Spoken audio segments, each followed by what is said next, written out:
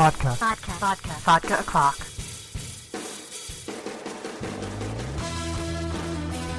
Hey everyone, it's Amber Love, and you are listening to a special recording of Vodka O'Clock. This was recorded live at the New York Special Edition Comic-Con held by Reed Pop. You know them as the people who put on the really large October New York Comic-Con. And so the Special Edition show is a comics-centric show. It's basically if you took the Artist's Alley from the massive October show and put it in its show all of its own. And this year they actually had a lot more cosplay that I noticed. But anyway, the show did seem to stay really comic focused. And this particular panel was about creating comics and some of the things that you need to think about when you make comics, like contracts and how you get paid and how much money people make and or don't make, and you know, in a utopia they would make. So if you check out the show notes, I've got some images of what the panelists did for breaking down where they thought the pay scale should be for each particular task of making comics. I don't think they had editing listed, but a lot of other things were listed there. So take a look at the show notes at amberunmasked.com, and don't forget that if you like the coverage and content of the website, you can go to patreon.com/amberunmasked, and you can sponsor everything for as little as $1 per week. So on this panel was Chris Sotomayor, Vera Greentea, Ulysses Farinas, Joseph Iliage, Fernando Ruiz, and Alex DeCampi. And don't forget, there will be more special edition coverage to come. Stay tuned at amberunmasked.com. Hi, everybody, and welcome to Let's Talk About Checks. There's a lot of noise around, so if we can't hear you, wave at us. Or if you can't hear us, wave at us. We all need to talk loud. Clever sound divider between the two panels, which does not divide sound at all. We're still waiting for a couple of our panelists. I think there's a bathroom issue where there's one working bathroom in this entire barn, and Fernando's probably using it, and Joe's in a taxi on his way here. But we have so much to tell you, we thought we'd start now, and I'm going to start off with introducing the people we do have, and what I'm going to ask you to do when your slide comes up is say who you are and what you do in comics, and then tell us what your first pro comics gig was, like when someone paid you money to do some part of a comic, and how you got that gig. Because, it's all, there'll be a common thread which we shall reveal later. I'm Alex, I write comics, more about me later. Bye. Thank you all for coming. There are a lot of you. It's my first comic panel moderating, and I'm only mildly terrified. Okay, Ulysses. Hi, I'm Ulysses Farinas. The last book I worked on was Judge Dredd, Mega City 2 with Douglas Wolfe. Currently working on this comic called Amazing Forest, and this other comic called Gamma. The first gig I got was Transformers, Heart of Darkness for IDW. Do you want the page rates too? We'll do rates. Oh yeah, you can tell rates if you want. Wait, do I do how I got it? First? Yeah, let's do how we got it. I got it. The first time I got it was a little weird. I actually went to a Google Cache page for IDW and found an old email address for a submission email, because they actually took down their submission email address. And I emailed that address, and the editor from Transformers, Bobby Curnow, he actually wrote me back. And he was like, yeah, do you want to work on it? And I was like, yes. And I didn't expect anyone to actually reply from this defunct email address, but it must have still been up, just the website itself, the page itself was taken down. That's how I got my first gig.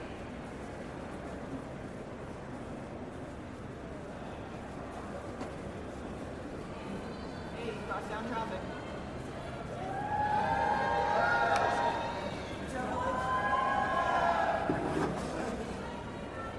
Everyone, thanks for coming. Sorry for being late.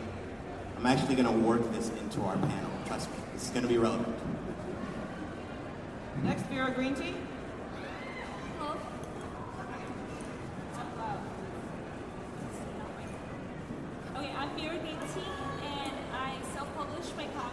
self-publishing for about 4 years right now, and I just got my first pro gig with Dark Horse PP Comics. My comic is coming out in August 5th. Order it. How I got it? Actually, I got it through Alex. I was sharing a booth at New York Comic Con with Alex. Her editor came to hang out with her, and when I left, then I came back and I saw this dude sitting in my chair, and I was like, who are you? And turned out he was an editor of PP, and he was looking through my stuff, and he said, do you want to pitch something? And I said, yeah. And that's how I got my first gig. And if all of you have self-publishing questions, Vera has done like multiple successful Kickstarters. You know, coming from no background in the industry, she's published Papa and then 2 miniseries. Yes. And like doing Kickstarters for each individual issue. So how many successful Kickstarters have you done? 8. Wow. So she knows a bit. And only now is she starting to get paid work in comics, like other than, you know, that tall comics dollar you earn from Kickstarter, that profit that's like keeping you in the Upper East Side in your Lamborghini. Yeah. Okay. Joseph P. Illidge. Hello, hello. Wow, so we tell our bios first, and then I can take my blazer off and we can get into it? How does it work? Well, just say what you do in comics and just tell people how you got your first pro gig in comics, like the first time you were paid to do something in comics. Wow. Okay. My name is Joseph Illidge. I'm a writer and editor in comics. My career started at Milestone, which was the first black-owned comic book company to have a publishing deal with DC Comics. And then from there I went to DC Comics and I was an editor of the Batman line of books during Batman No Man's Land and the 2000 relaunch.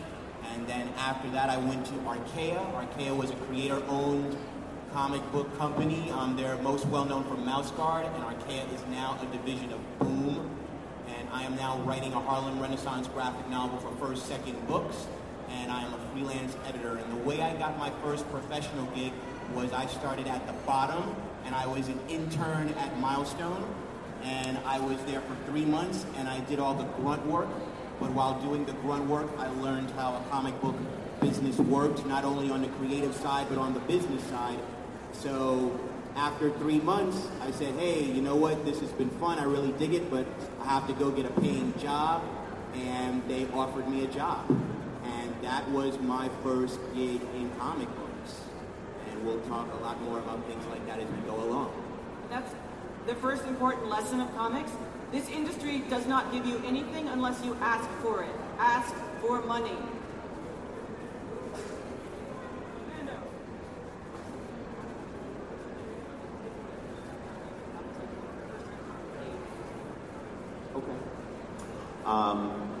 Well, for me, it all started at the Kubrick School.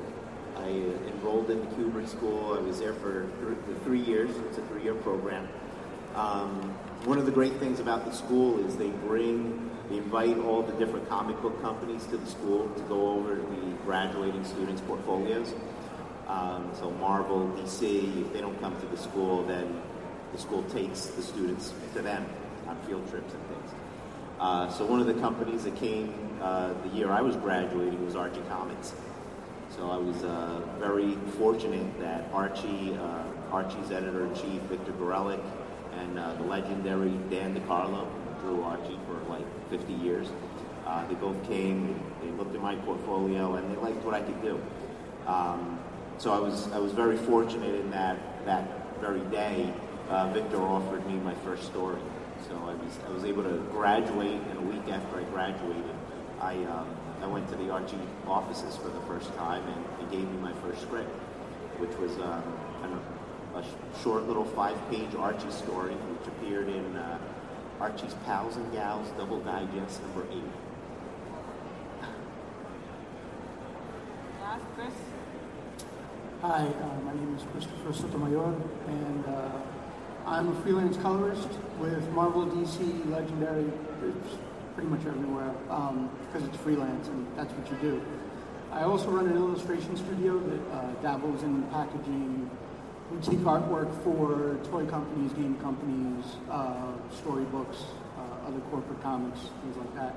I'm going to do my story a little Memento style because it's a lot of comics, and getting into comics is about connections and, you know, common threads, as Alex, I'm sure we'll touch on later. My first paid freelance gig was with Disney Adventures Magazine, which I had gotten from connections that I made while I was an editor at a smaller publisher that had done a publishing deal with Image Comics, which I had gotten from an apprenticeship with the former Milestone founder, Michael Davis, where I interned in his studio for, I don't know, about 3 or 4 years before I actually got my editorial position in 1994. Through that apprenticeship program, I met not just other upcoming artists like John Paul Leon, Bernard Chang, Sean Martinborough, those guys, and a bunch of others, but I was also afforded the opportunity to meet with and speak with guys like Dennis Cowan, Walt Simonson, Dwayne McDuffie, and a bunch of guys who not just helped start Milestone, which was very important at the time, and I think still is very important now. Its legacy is immeasurable. But that all started even from an introduction. I kind of stalked an artist, a comic book artist named Dennis Cowan, from when I went to art school at SBA here in New York, and he introduced me to Michael Davis, who gave me the position in his studio, the apprenticeship in his studio, and like I said, that got me the editorial position in 1994, and then from there in 1996 I started my freelance career. I think one of the common threads I wanted to pull out, like, although Ulysses is the only person who's got his first gig by a cold calling, Ulysses is special, and an amazing artist. I'm Alex. I write comics. My first pro gig was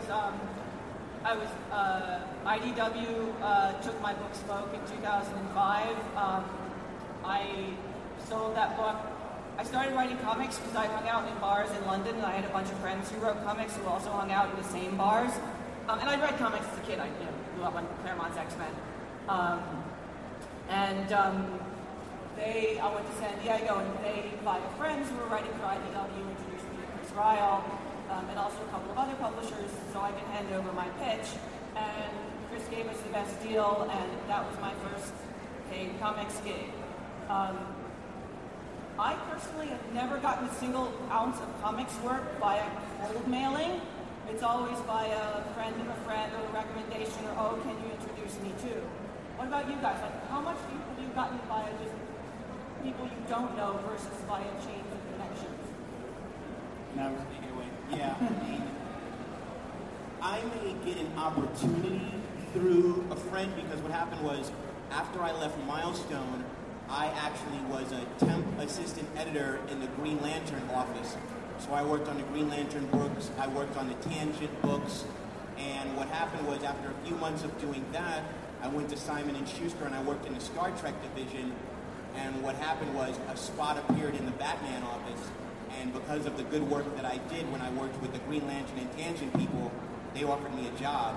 So even though getting the temp gig was through a recommendation, and that recommendation wouldn't have flown if I didn't do good work at Milestone, the work that I did as a temp got me the Batman gig. So one relationship did get me in, but that relationship was able to use the foundation of my work ethic. And I think that's really the most important thing. I realize now a lot of people say it's all about who you know and this and that, but someone who's going to recommend you is putting their neck on a chopping block. So if they recommend you in a strange way, you have an obligation to make them look good. Yes, I'd agree with that. I mean, you have to be good. Like, the baseline is you have to be good.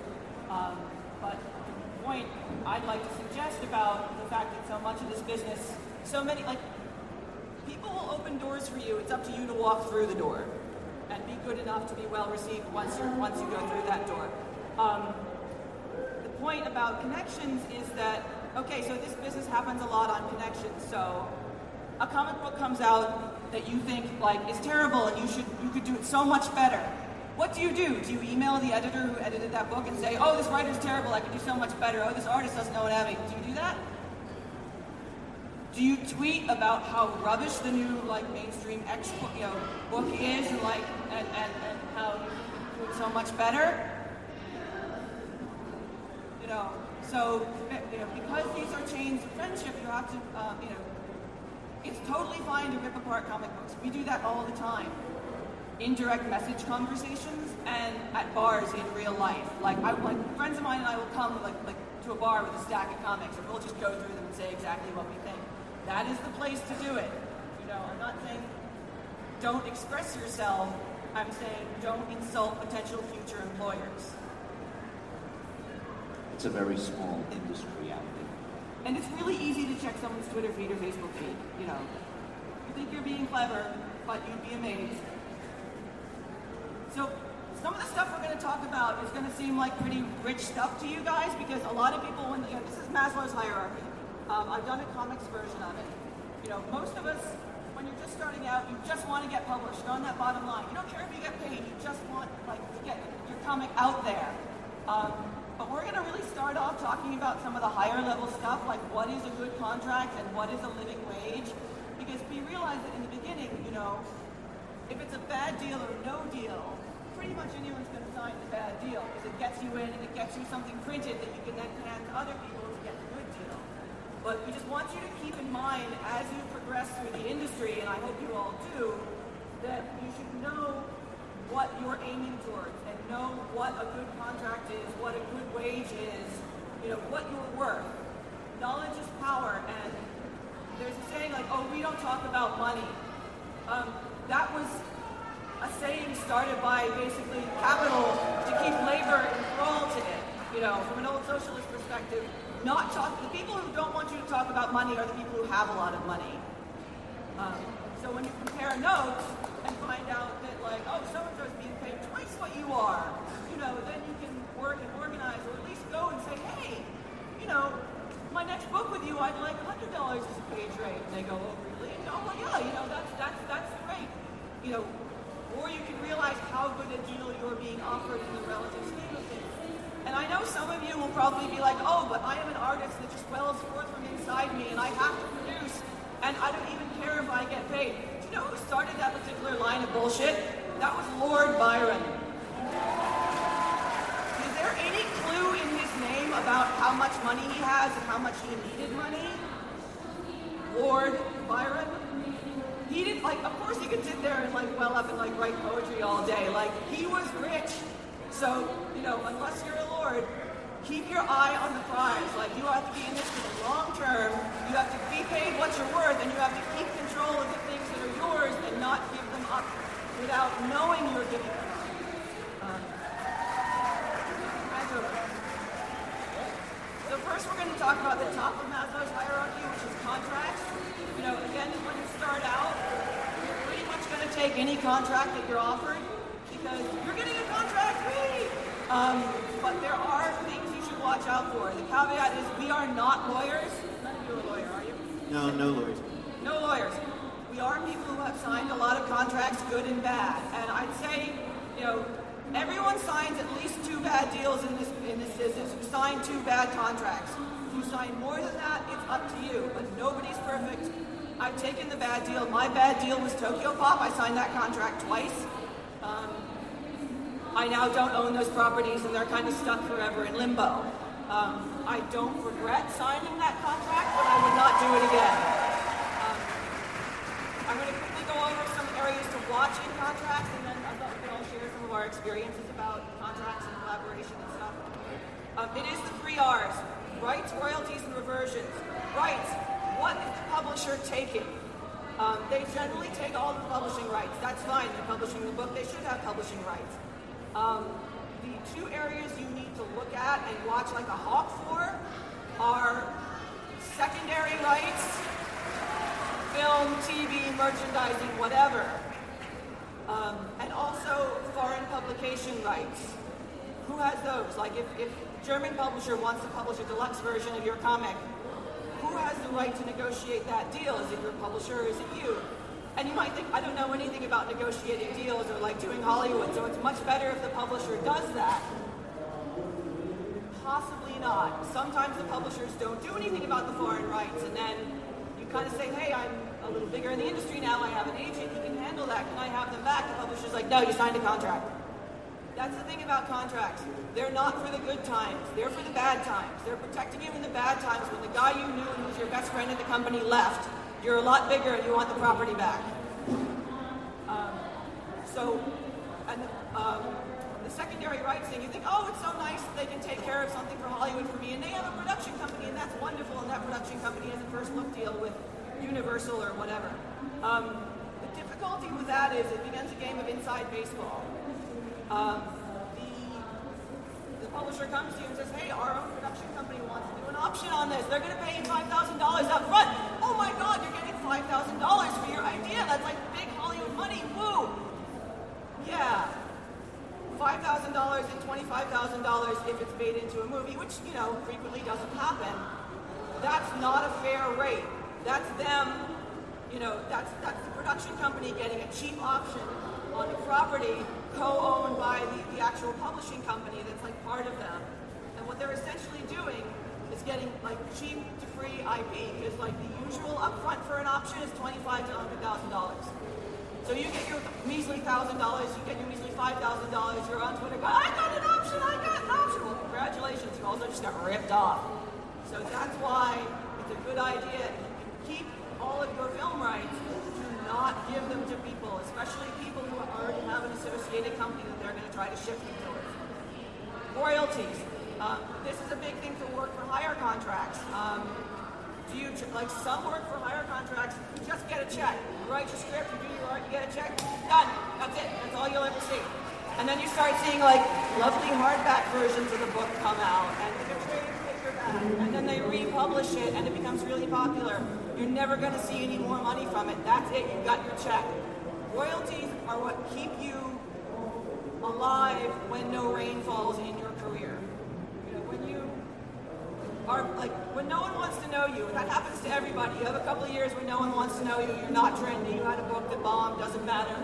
The royalties that keep coming through from your other books are those like little $300, $500, $1,000 little bits of joy that keep you alive. And also, so always make sure you get royalties and look askance, unless you've got to pay your rent.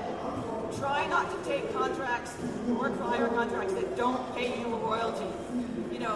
It's essentially like if your book becomes Dark Knight, you want to be paid every time that thing gets sold. If it's Watchmen, you want to keep seeing that money coming in.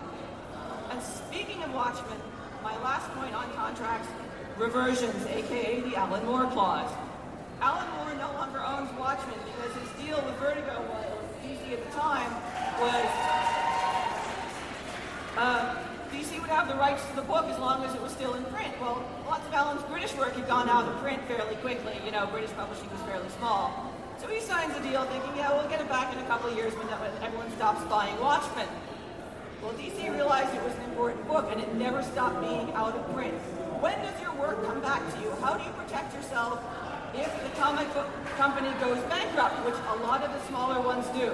How many of you guys work for a company that's gone bankrupt and or vanished? Raise your hand. Yeah, you guys. You will. At some point, you'll take some deal to do some Hollywood production company's comic book arm and to do some adaptation of something or other. And they may go bankrupt while you're publishing the book. Or you may do something like Tokyo Pop, where you're doing creator-owned, but they have a part share of it. They go bankrupt, and you're not going to be able to get your stuff back because they sell the rights off really cheaply to an associated company in a sort of a 3-card Monty type deal, which is totally legal, just not very fair. They sell it cheaply to someone else before they go bankrupt, and then that company inherits all your stuff, and you'll never get it back from that company. So, 2 things to make sure of. The if it stops being in print clause is no longer really relevant because of digital comics. Like, when does it stop being in print? It's always going to be on Comixology. It'll always be in print. So rather than saying, if the company goes bankrupt, I get my stuff back, it should be, if, for my creator-owned work, if my sales drop below 1,000 units a year, or $1,000, these are usual, these are common levels, the rights return to me after a full calendar year. That protects you. Bankruptcy is not a safe harbor because of the way you can trade rights cheaply. Anyway, contracts. Where have you guys fallen afoul? What's your worst contract you ever signed? I actually had a contract come up recently that I didn't sign because I was fortunate enough to recognize it before I was about to put pen to paper. And again, my background is maybe a little different because I came up through an apprenticeship program. In that apprenticeship program, we all traded a lot of information. So I learned a lot about the business side, not just about the art side. And that's something I actually try to bestow upon my class. I teach an art class for comicsexperience.com. And at the end of the course session, I go through a lot of this stuff with my students to protect them. The contract that I didn't sign was with a fairly new publisher. It came up in the last couple of years. And I saw some really weird clauses about not being able to show any of my work that I was doing for the company, not being able to really discuss the work. It was kind of an NDA, but wrapped in a work-for-hire contract. And then they have really draconian rules, like you will, forfeit this and forfeit that. Right. Yeah. Right. So what I did was I didn't sign the contract, and I never promoted the work because that contract said I couldn't. So I never mentioned anything about that publisher, and I still won't. I had no problem taking their money. I did get paid, but I knew I was running that risk by not signing that contract. So I don't recommend you don't sign the contract, but I recommend you negotiate against the terms you don't like. They expect you to negotiate. You don't like, sometimes you're just so grateful for work, you're like, thank you, I'll sign it. Read the whole damn contract. Come on, it's not that long. Read it a few times. Yeah, and ask for help. Like, ask for a friend, for if you have a family friend who's a lawyer who wants to help you parse the language, that's cool. But, read all of it. Or if you even just know someone who signed a bunch of these contracts, get some feedback. I at one point had a little bit of access to Harris Miller, who's a big-time comic lawyer back in the 90s. Not that he was a big-time lawyer back in the 90s, but he's still kind of big time. But I had access to him in the 90s. So I learned a few things from just being around him for a little bit. And I kind of knew what to watch out for. But things like, don't talk about this, don't show this. My attitude was, okay, I won't. And that was it. And I never bothered to help promote. I never discussed. And I did the work. And I knew it was a gamble. It was a gamble that at the time I was able to take financially. And it wound up paying off anyway. And I didn't let it complicate my life. Those terms they were crazy. And it's also worth, you sign a contract and then, they start taking the piss. Like, you have to do 10 revisions.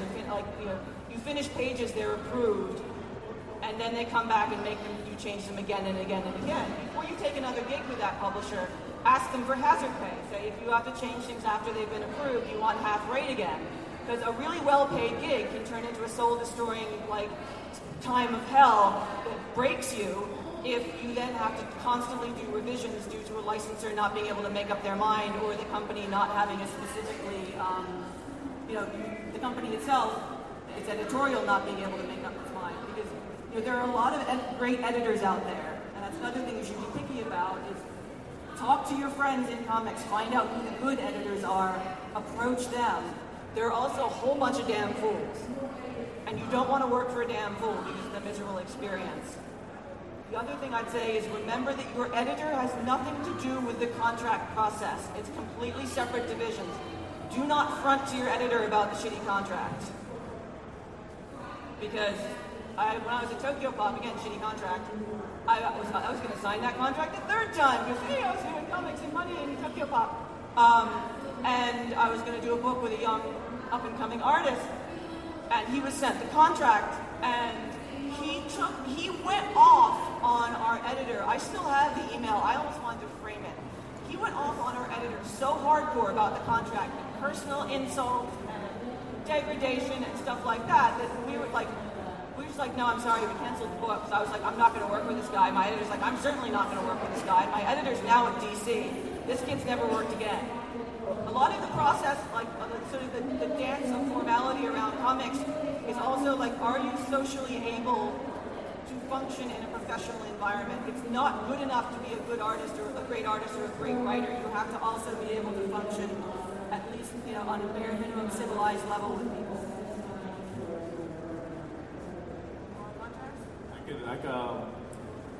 The first possible gig that I could have gotten, I actually said no to. I think one of the most important things to learn just on a business side or even personal is how to say no to people. Like, people don't teach you how to say no. Yeah, there's freelancer's disease. Like, no one ever wants to say no because you might never get asked again. Yeah, but there's a polite way to say no. You know, I'm sorry, I'm just too booked up right now, but let's talk about it, you know, in 6 months. Well, I think sometimes not even a polite way. I think a lot of times, when I first started in comics, most of my first gigs I got by people cold calling me in a way. Like I built up my networking by just making good work once a month and putting it out there, self-promoting it, and slowly building up my network. Most of my first gigs, people were coming to me, but you also get a lot of times people who know that you're starting and they have editorial type of instincts. Yeah, there are publishers who specifically look for the up-and-coming people who don't know what they're worth and try to give them $25 a page to draw a book. Yeah, basically what I was offered $75 a page from a really well-to-do, one of the first like viral web sensations. I'm not really sure. It was like one of those TV shows. And I had someone who was my agent get me this job. He was like, oh, I get 10%. And then when the contract started being like really kind of wonky, I'm like, hey, I don't know what I'm doing. You're my agent. Like, help me out here. And he actually just bounced. He said, ask somebody else.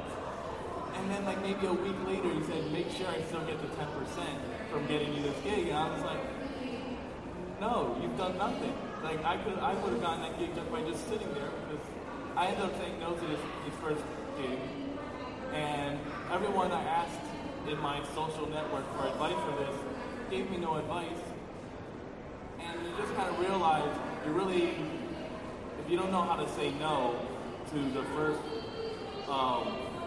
chance that your dream is going to come true, if you don't know how to look at something emotionless and be like, hey, this is not actually my dream come true. This is some distortion of my dream. This is a sweatshop. Yeah, and if you can't say no to that, then you end up in these really messed up contracts. And you'll end up getting better versions of these later on, but $75 a page for me was just like... Is that for full color? That was everything. Oh, shit. That was everything. There was a whole graphic novel, $75 a page. And I remember the thing I was a stickler on was I wanted to own the character design because that was what they did most of their merchandising on. And they're like, no. I'm like, but I drew everything. They're like, you get $75 a page. I'm like, this is not fair. Like, when the companies that pay shit also tend to have shit contracts. It's kind of funny how it goes together. But yeah, if they're really undercutting you, the contract's not going to be a ball of roses either. Yeah. After I turned that down, I thought I was going to quit my job. I thought my dream was going to come true. I ended up just having to go to work the next day. I ended up crying in my studio for like an hour because I thought it was going to happen, and it didn't happen. And maybe it took me 2 years or 3 years later until I actually got my first gig. That's another thing about comics. It's going to keep knocking you down. So if you can't get up after you're knocked down, don't do it. You know, a lot of this, again, you know, there's this base level of like being really talented isn't enough. You have to be able to function towards other people in at least a baseline way and be nice to them. And you also have to recover from regular crushing disappointment. Yeah, I mean, the two basic rules about dealing with contracts are, number one, the contract terms always exist to the favor of the party that generates the contract. And I don't even care if you're Ed Brubaker or Brian Michael Bendis. Then you're going to be dealing with bigger corporations, and Disney, no matter who you are, constructs contracts that is in the favor of Disney. And the second thing, and this is tricky when you're in a situation where you turn down something and you feel bad about it, but this is a fact. No one respects you if you never say no. If you don't question a contract, no one respects you. You're a rug, and they will walk all over you, and they will smile with you every day, and they will laugh behind your back. Remember, companies have needs. They don't have loyalties. They need you to do something. You are disposable. If you give it away for free, no one respects you either. Well, first of all, give nothing away for free. I know a guy, he was going to work for an independent company, and he said, when they said they'll pay me on the back end. The thing about the back end is there is no back end unless there is profit. If there's no profit, there's no back end. And if you want to hear more about why you should not do your work for free, go to YouTube and type in these 5 words. Harlan Ellison, pay the writer. Yes. You watch that video, and you will understand. You never work for free. Because your talent has a dollar value. And if you're like, don't email IDW and be like, I love Teenage Mutant Ninja Turtles so much, I do one of those variant covers for free. Well, newsflash, with the rate they gave, it's almost free. And don't do that. You're pissing in the pool for everybody else. Once you start being known as an artist who will do anything for free at the last minute, no one will give you money. Because why should they? You're happy to give it away for free. I also want to add one more thing from a different side of it. If you have created your own property, you have created your own story, your own characters, and it is going well, and other people are buying it, there will be publishers who will come to your door and try to offer you shitty contracts to keep your properties. And in the contracts, they will state that they will own your stuff. Don't sign that. Yeah, the books that Vera self-published herself and did all those Kickstarters for, and then someone waddles along and goes, hey, little girl, we'll publish it for you.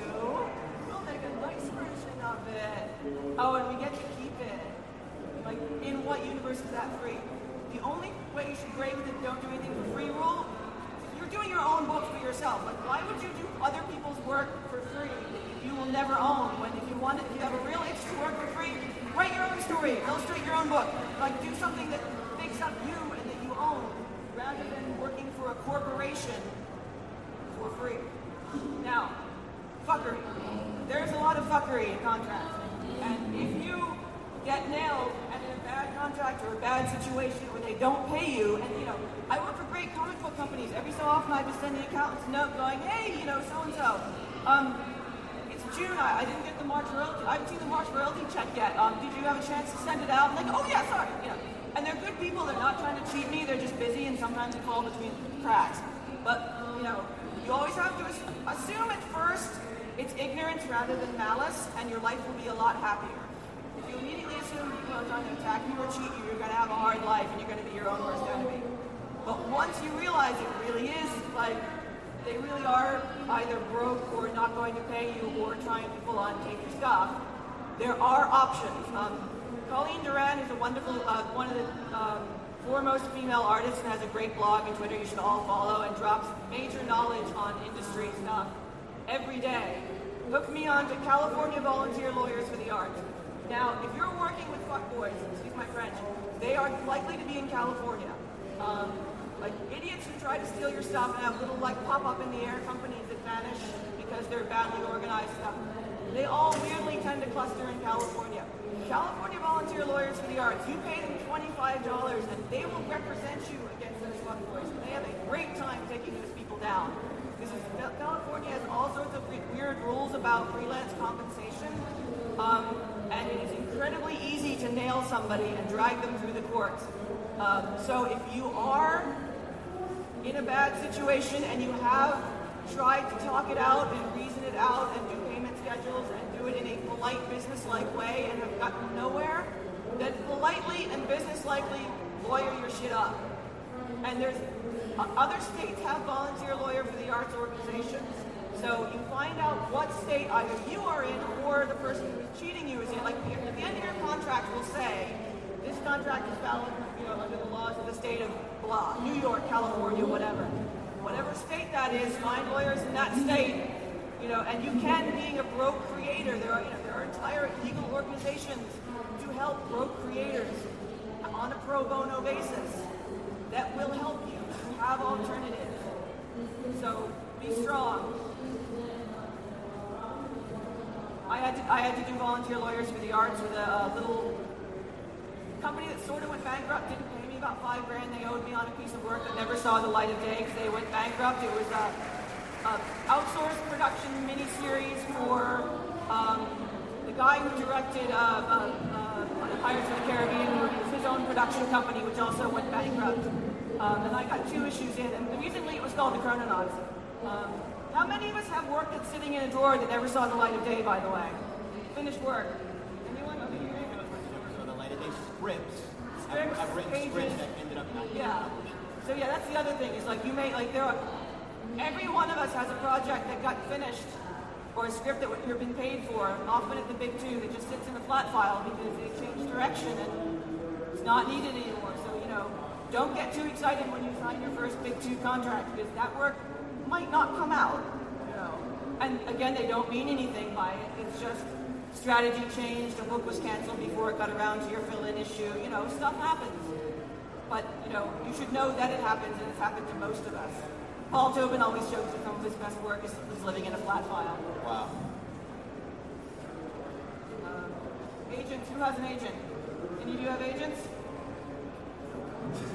I'm talking to one. Are agents like Cadence or anything like that? I know agents, but I have never dealt with an agent. Usually, when I've dealt with contracts, I'm fortunate enough that I know enough lawyers that I will actually, and knowing a lawyer doesn't mean, hey dude, will you look at this for free? Literally, I'll say, okay, tell me what your rate is. I need you to scan over this contract. What's an hour of your time worth? And I will pay it. Because the same way you want people to respect you for your time, you have to respect other people for their time, even if they're your friends, unless they say, I'll do it for nothing. So I have had lawyers look over all of my contracts. I have had peers look over my contracts. I have emailed people who have done cartoons for Cartoon Network and popular films, because I know them. I say, hey, listen, tell me, is this kosher or not? So in lieu of agents, knowing lawyers and knowing people in the business and getting advice is a good alternative. So I see a lot of young writers especially thinking they have to have an agent as a badge of honor. It's like that makes them a real creator. No. You don't have to collect an agent, and you shouldn't, because the agent you're going to get in the beginning isn't the agent that you want. You're going to get Ulysses' agent, who got him a shitty deal and then bounced and then wanted 10%. Well, that agent is now kind of been blacklisted by a lot of comic people because they try to do that for a bunch of people. Excellent. And everyone knows who he is now. And it's just good for him. There are people who try to prey on you to come in. I'll be a film agent for you. And by the way, we also have a production company. Or I'll be this agent. I think some line artists get agents earlier because they work with someone to sell their original art and market their original art, like Cadence or something like that, and that's visible. But don't expect you're gonna after your first comic script, you're gonna land at CAA and have an agent. That's just not going to happen. Yeah, I didn't get it. I don't have an agent because after that experience, I'm kind of paranoid about it. But to a certain extent, the industry has changed so much that if you're not in charge of your own marketing and branding, what you do, then an agent's not even going to help you to a certain extent. It's everyone who's a freelancer, it's so much more important nowadays to put yourself out there as you are your own product than if you rely on someone else to do it. I personally don't trust it. I think it's smarter for you to know how to run your own business and promote yourself than to wait for someone to put your name somewhere. Okay, here's the slide we've all been waiting for. What do you get paid in comics? And this represents a massive range. I don't know if you guys can see that down there. We all collaborated on these amount lists. We did, and then we got some help from a secret party. Any of y'all know DC Comics Secret 6 comic book? Any of y'all familiar with that? Okay, so you know that there's 6 people and there's a secret person called Mockingbird, right? Whose name is never revealed. Well, we had a Mockingbird who helped us with this, whose name we can't reveal, but we're thankful to Mockingbird. Yes. These are starting rates, pretty much. The indie you'll see is a really huge range from, Chris, did you ever color a page for as little as $35 a page?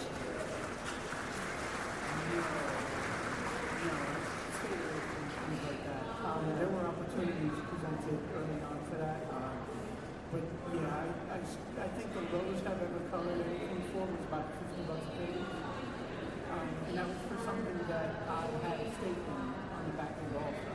So I was getting a page rate and points on the back end, which never really amounted to anything, but it was a fun project to do, and actually made what I did to compensate for the rate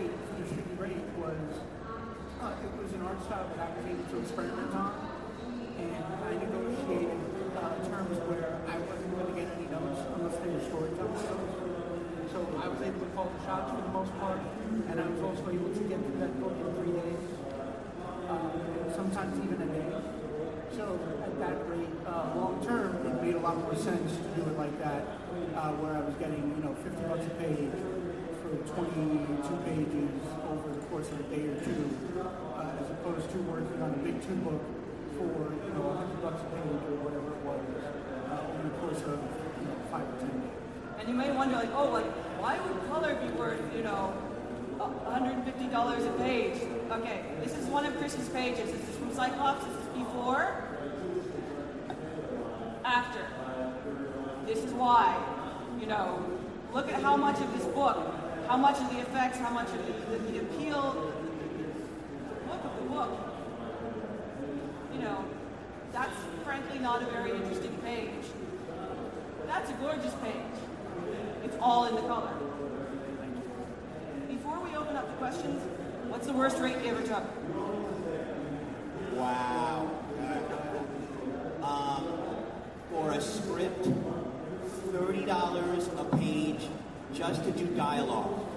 No plot, just to do dialogue.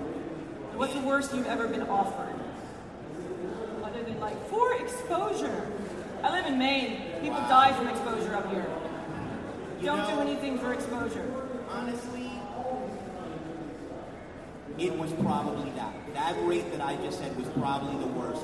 One thing about negotiating that I've done is my rate as a writer and editor varies with the client. So if I know the client has a lot of money, then I will go to the higher end because I figure that's reasonable and I will justify it. If they have a bit of a smaller budget, I find out what their budget is and I tell them what my rate is, and that's where the line is. If they can afford it, fine. If they can't, fine. But $30 to just do dialogue is the worst that I've ever been offered, and it's the worst that I've been. The thing is, you offer some people a lot. You charge some people more than others, but you do the same amount of work no matter how much you're paid, don't you? You sort of that's the thing. Absolutely don't cheat right. yourself because you don't do less work for the cheap rates. You do the same amount of work, and when the comic book comes out, nobody knows how much you're paid. So if you're like, oh, this is a shitty rate, I'm just going to do some shitty work and slap it all together, it comes out and everyone's like, oh, this guy's shit. Yeah, you don't know you were paid fuck all the right at your drive. Yeah, if that's your attitude, then you should just not even enter this business, because one thing about it is, it doesn't even matter how much work you do, your rate is as good as the last job that you did. They will look at your most recent work and they will use that to justify what they should pay you. So no matter what the circumstances are, once you accept it, Chris right here, he runs a studio. He has fought for colorist rights. He's one of the most modest people in comics, so I'm embarrassing him a bit now. But he has fought for colorist rights for at least a decade, and he has taken extreme situation jobs, but he took them and he finished them. So if you accept the situation, you finish it, and you don't complain about it. You don't ever say, well, I did this in 3 days. You don't ever say, well, I'm doing this for half of my rate, so. None of those are acceptable terms. I've had people brag about how quickly they knocked off a job that were wanting me to hire them for other jobs. No, I'm not going to hire you if you brag about how quickly you knocked off someone else's job, like how much you rushed it out the door. I've had people accept a rate on the book I'm working on as an artist and then bitch about the rate. It's like, honey, you accepted it. Don't bitch about it after you accept it. And also always get your work in on time. Yeah. If you're late, no one will hire you after a certain point. Editors are like dinosaurs, like elephants. They never forget. I'm working with an artist now that when he just started out was doing a $10 a page gig for an indie publisher a long, 15 years ago. And he walked off the gig after a while. He didn't turn his stuff in on time and he walked away. He was young. He's now like Mr. Clockwork. I took this project that he and I are doing to the indie publisher, and the first thing they said was, oh, him! Yeah, he kind of was really late on and then flaked out on this gig. They never forget you if you are late. Back that up. That's not just people starting out. That's hardcore professionals. I will tell you a story, and I will name names because it's history, it's a fact, and other people can attest to this. Adam Hughes is one of the most known cover artists in the history of comic books. And he was the regular Wonder Woman cover artist. And due to a series of events, Mark Chiarello, the art director, gave someone else the Wonder Woman cover gig for 3 months. That happened. Matt Haley did 3 Wonder Woman covers back to back. Adam Hughes came back, never again was he late on a cover. It doesn't matter who you are, you have to be on time. So basically, do the opposite of what I did for this panel. Basically. How I came in a few minutes late? No. Not sexy, not good for your reputation. Always be on time, because you will be able to use that as leverage when you negotiate a better rate. When you go to your editor, and your editor has to go to their boss, you can say that I did this monthly book, I did 12 months, I always gave in my pages on time, I maintained or excelled in quality, so that's why I'm asking you to advocate for a better rate for me. The worst rate I got was 90 a page, and I then yeah, that was colors. I owned it. But then I renegotiated it to 120 a page, which still stinks because I had to pay the colorist out of my pocket. So it really is. No, he's getting less. He's getting pennies. But it's like, a lot of times the problem I run into, because I draw the line art, is I have a really dense art style, which is like really, some pages will take me 7 days to do. And I do run into the problem where I will have to rush on the rest of the book because there's that one page and it took me so long. There's never enough time for any book. And, never ever. You still get the same page rate whether you did the most beautiful one page or you did the most sparse, like nothing's on that page. And I found I've ended up coming up with like weird ways of like saving time, like drawing at 50% size. So that I'll do like 2 pages on 1 page. Like they don't know the difference. Like they still give you the two page rate. So as an artist, you end up having to. I actually make sure that I keep my working speed at 20 an hour. So no matter what, if it's the biggest page I have to do or the smallest page, I have to get all the pages done. So I'm earning 20 an hour at the minimum for any project, and that's like how I manage my time. Because you will run into, if you're an artist, like something that you, like some pages that are just a 2-day page versus a half-hour page. That's just my experience. And Vera, how badly did you pay yourself on the Kickstarter stuff? I don't pay myself at all. I do want to talk about that for a second. If you are somebody who wants to create their own book, you want to use Kickstarter, you want to do some pitch pages, and let's say you're only a writer, you are a writer, and you want to hire an artist, do take care of your artists, do pay them. You might not be able to pay them like, whatever they have, $700 for a cover, but, try to pay them a decent indie rate at least.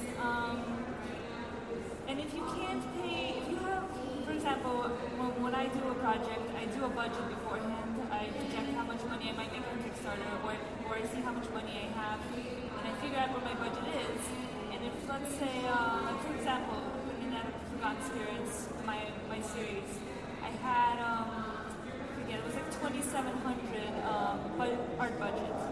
And I knew that for 22 pages of work, that's not a lot to pay an artist. So I decided to, so I rewrote it, and I made it 50 pages an issue. So now the artist would be getting a much more decent, looking out to 165 page. And it's a sacrifice sort of on my own writing, but I didn't, actually now I don't feel that way at all. I feel actually made the comic better, and I got to pay my artist much more, and now she's coming, she came back to all 4 issues. And I actually give raises at the end of Kickstarter if I do make more. And I bet the work came in on time because she was getting paid for it. The work does come in on time. You want your art to be on time? Pay your artist.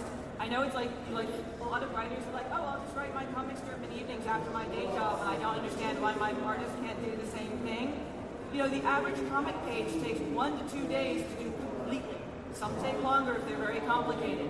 It's not something you can do at night, especially if you have a family and you want to see them, or occasionally you want to go out. So it's much harder for an artist to have a day job and produce a book.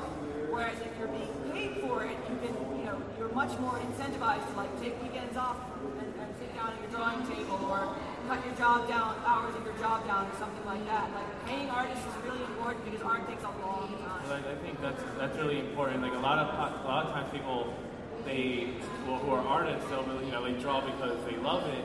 And I actually don't draw any of my own work. Nothing. Even my most favorite ideas do not leave my body unless there's a page break somewhere. Like I will not do, and I can say like I love drawing. I'm not really sure if I do. It's just what I do. But I do not sit at my table and start putting pen to paper unless there's some dollar amount coming into my yearly budget. And you have to like look at it like, yes, I love to draw, but I love to live a lot more. Like I love to pay rent a lot more. And if you're sacrificing your life so you could, make a mark on a piece of paper, I really don't think you really care about your art at all then if you're doing it. And you're not going to be in the long term because you'll break down. You'll be like, I can't do this anymore. I'm horribly in debt. I hear all these like young comics people going, yeah, I'm printing my first book. I'm really, really in debt. I really have to make it work. It's like you're not thinking about this in any business-like sort of way. You're just doing stuff without any idea how to sell it or pitching your work or stuff like that. Yeah, if you're going to pitch your work, I see people who are working on like 150-page graphic novels have no one caring if they want. No one wants it. No one likes the art. No one likes the writer. And I tell them like, make maybe 4 to 8 pages tops, and then see if you find a publisher. Yeah, or look for anthologies. There are always anthologies being kickstarted. We're going to give you a rate. Spike Trotman, Iron Circus Comics, that's a great one to hook up with. She's incredibly businesslike. She pays her people. Yep.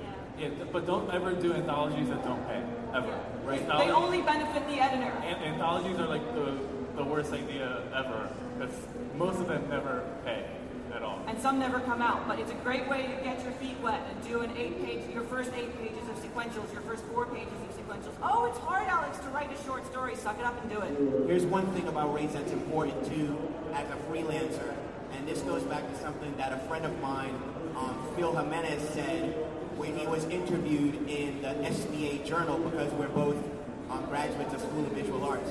When you get that first paycheck, remember that some of it has to go to the IRS. So when you are budgeting your income, remember that a portion of that is going to have to be paid next year in taxes, and if you don't take out any of it along the way, you are going to get nailed next year. So another good thing to have as a freelancer is a good accountant. You must have a good accountant who can be your ally in things. There are always artists scratching around for like fast, high-paying work in March. We have time for like 3 questions because we talked a lot. So line them up. There's a mic there. You're self-publishing a story as a novel, adapted to a comic book through a publisher. How would the rights be affected? Does the copyright help with negotiations? In what state would you suggest having contracts with Do contracts immediately. I mean, especially even when you're self-publishing between you and your collaborator. It doesn't have to be a formal contract. It can just be like, hey, you own 50%, I own 50%, but you don't vest the 50% until you finish the work. That's crucial. Because I've had people not finish work. So if you've got a novel, you're doing a graphic novel version of it. It's the same thing. No, written novel, adapted to an actual comic book. And like I'm going to self-publish this novel. It's like written more than I actually have drawn. So I'm going to actually. And you have a publisher for this? I did at a point. I didn't like the fact that they wanted too much of the ownership of the characters, so I walked away from the deal. And now I want to self-publish it through Amazon to keep it, because I really enjoy the story at this point. So I'd rather go with that route. But I still want it as a comic book, because in my mind it started as a comic book. I just got really excited with the idea of it. You're going to have a really hard time. Like, your first Kickstarter project should not be a 200-page graphic novel. No one knows who you are. You're never going to find an artist who's willing to give up a year and a half of their life to draw your pages, and you're never going to be able to raise enough money. That's why I want to do it as a novel and as a comic book. I want to take parts of it and be a smaller comic. It don't necessarily have to go into the novel. The novel has to be a story. This is kind of a long and personal question. Hit me later because I want to get through the other questions. So thank you all for doing this. This has been very helpful. Oh, you're welcome. With creating your own stuff, specifically with working with collaborators and generating collaboration agreements, what does that process look like? What is the kind of discussion that goes ahead of putting, putting together agreements on paper, and what's it like sort of dealing with any sort of conflict that arises between collaborators that may have kind of a legal aspect? I mean, the first thing you have to understand is that if you're the writer and an artist visualizes your characters, you do not give that artist designs in any way. This artist creates designs, that person is a co-creator. And you need to be wary of that. And if you're an artist and a writer comes to you and says, visualize my ideas, you need to be wary of that. So if you're a writer and you want to own all the rights, then you need to go to that artist with designs of your characters. If that artist agrees to be a part of your project, whomever, artist, letterer, colorist, you have to come up with some kind of wage to pay them. But if you're collaborating, whosoever creates that idea or that format, who contributes to it, they are a co-creator, and you have to be honest about it and ready for that. If you are not ready for that, write prose. Yeah. Honestly, if you are not ready for that, write prose. You can write a comic book or a graphic novel and want to keep all the rights to yourself and then just hire the artist as work for hire. You're an asshole if you do that, and word will get around, but you can do it. You just have to have a really clear agreement. I am hiring you, but then you're looking at the right-hand side of these rights. You know, like, oh, well, I own all of this, and I want to pay you $25 a page for art and $100 for the cover. No, hell no. No one's, like, the person that's going to take that is not the person you want to draw your book. So if you're going to be grabbing with the rights, you have to pay them a lot more because you're paying for their time to not be on a book, which Yeah, I mean, here's another alternative. I'm working with someone now on a project, and basically the deal is, I will pay you X so you can get done what you need to get done, and our agreement is that that will come out of your royalty. That will come out of your back end. So that way it's like giving you a little something now, because I realize it takes you time to do this. But once a clock starts ticking on your royalties, I want a compensation for that, because that artist is a co-creator. That artist is not just work for hire. So you can negotiate, but you have to be open to understanding what that person's needs are. I think related to that is a lot of artists will be approached by writers with their like amazing idea, and they'll have a lot of money. I call those take the money and run gigs, where you get 50% up front of whatever the total is, and you just take that money, do the project, they'll promote it, and then take the last 50% when you're done, and let them continue on with their dream. That's how. So one more quick question, right? The way I work on my books is I always make sure the line artists and colorists get advances because they need to have that to feed their families and pay their rent. Because, you know, like, Walmart doesn't take exposure. You know, you can't feed your family on exposure. We're back end. Meaningless. Yeah. So they all get advances up front that come out of if we have royalties on the back end, which you probably won't have. Okay. Like, let me tell you about that Tall Comics dollar. If you're selling more, less than 6,000 to 8,000 issues a month, there isn't going to be shit left on the back end. Yeah, I work with a collaborator who is like my best friend from Alpha 11. But when it comes to our contracts and how we work business-wise, our friendship is left at there's a line. Especially with your friends who need contracts. Like working with your friends can result in utter horror shows. Your friends are the worst people to work with, so you have to be very diligent and disciplined that you treat each other as business partners, and that's all in writing, and you all have it figured out before you've ever done anything. Before you've said any idea to each other, it's like, well, how much are you doing? How much am I doing? How are we going to split this? And have it all figured out, because that is what tears apart your friendship, and then ultimately, worse, tears apart your business. But yeah, I give 50% to my artists of 50% ownership, so we co-own it, because it's just really not fair, because the amount of art and creativity they're pouring into your project, it's not mine at the end of the day, it's ours.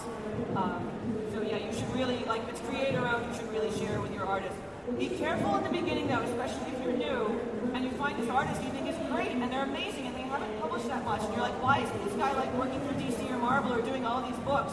And you start working with him, because he's crazy, okay? There are a lot of people who are great artists who are nuts, and you'll start working with them, and you realize why they're not working regularly, just because they can't function, they can't collaborate, they don't get their work done on time, they're drunk, whatever, and then you have to fire their ass. So, as I said, make sure that 50% ownership comes when the book is finished, especially if you're self-publishing. Thank you. Okay. One really quick one, sorry. I want to thank you guys again so much for comics. You're welcome. Coming from illustration world to the comics world, it was a bit of a shock. I guess all I was looking for is maybe the silver lining in the business. You know, when you guys maybe hit a point where it felt as comfortable as another career pathway. Yeah, I would say you'd have to talk with us afterwards, because that's a really big answer, but I would totally be willing to talk to you about that. There's no silver lining.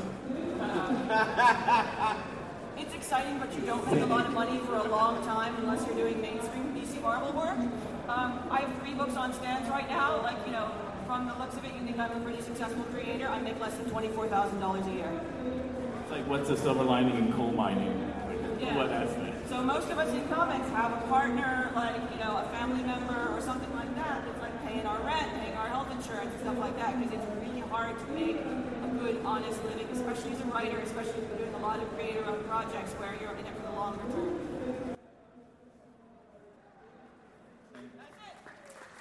So we got to give it up to Alex DeCampi, the master of ceremonies in this panel. So once again, what you just heard was one of the Making Comics panels from the 2015 New York Special Edition Comic-Con. And I think it was a really informative panel.